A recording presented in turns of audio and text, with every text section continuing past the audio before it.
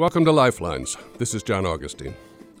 There's a cliché that artists must struggle, but Frida Kahlo must hold the world's record. As a Mexican woman, she already had 2 strikes against her in her struggle for recognition.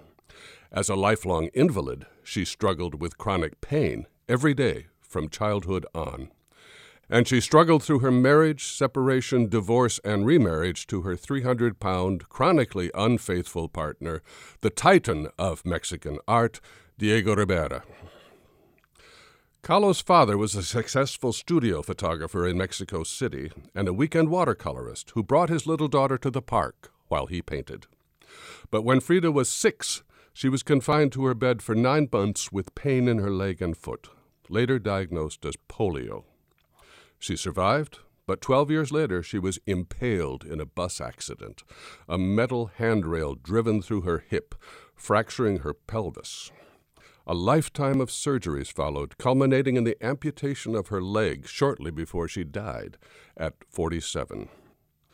Kahlo was just 15 when she became aware of Rivera, who was painting a mural at her high school. He was 36, back in Mexico from years in Europe, and it would be another 6 years before the two would actually meet at a party when she was a budding artist herself. The couple's difference in age was reflected in the size of their art. Diego's murals were huge, hundreds of square feet, while Frida's were often 1 square foot. But he was genuinely impressed by her talent and would always champion her work, and even listen to her advice on his own work. It was Rivera who encouraged her to use the bright colors of Mexican folk art and paint her works on tin, like the retablos, the small paintings people offered as altarpieces. No painter has ever been more autobiographical than Frida Kahlo. She is the subject of her most successful paintings, a figure in darkness, displaying her wounds, her bleeding, her exposed heart, elements her European audience would recognize as surrealistic. It was a powerful testimony. But she was fighting just to be noticed. Rivera was gathering headlines for commissions like the giant mural of the automobile industry, the pride of the Detroit Institute of Art, and the doomed controversial Rockefeller mural in New York. Meanwhile, Kahlo had 2 shows in her whole career.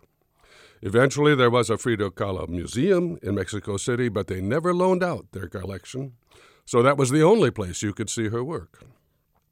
But she did enter history by another door. Mexico became a sanctuary destination for political refugees. She and Rivera housed many of them in the lead-up to World War II. Their most famous guest was Leon Trotsky, on the run from Stalin's Russia. After 2 years, Trotsky moved to a different location where an assassin caught up with him. Frida also devoted a great deal of her limited energy to helping refugees who had fled to Mexico from the Spanish Civil War. She had few sales, though one day Edward G. Robinson dropped by. The famous American gangster actor was also one of the leading art collectors in Hollywood, with a fine eye for new talent. He bought 4 of her paintings on the spot for $200 each, the biggest sale she had ever had. 36 years after her death, one of her little self-portraits was auctioned off in New York for $1.4 million. The first Latin American painting to break the $1 million sale mark. Since then, Frida Kahlo has become a cult figure. As her biographer writes, she has become the most famous painter from Latin America and one of the most highly regarded artists of the 20th century. Her biography, Frida Kahlo, is by Jack Rummel. This program has been Lifelines. I'm John Augustine.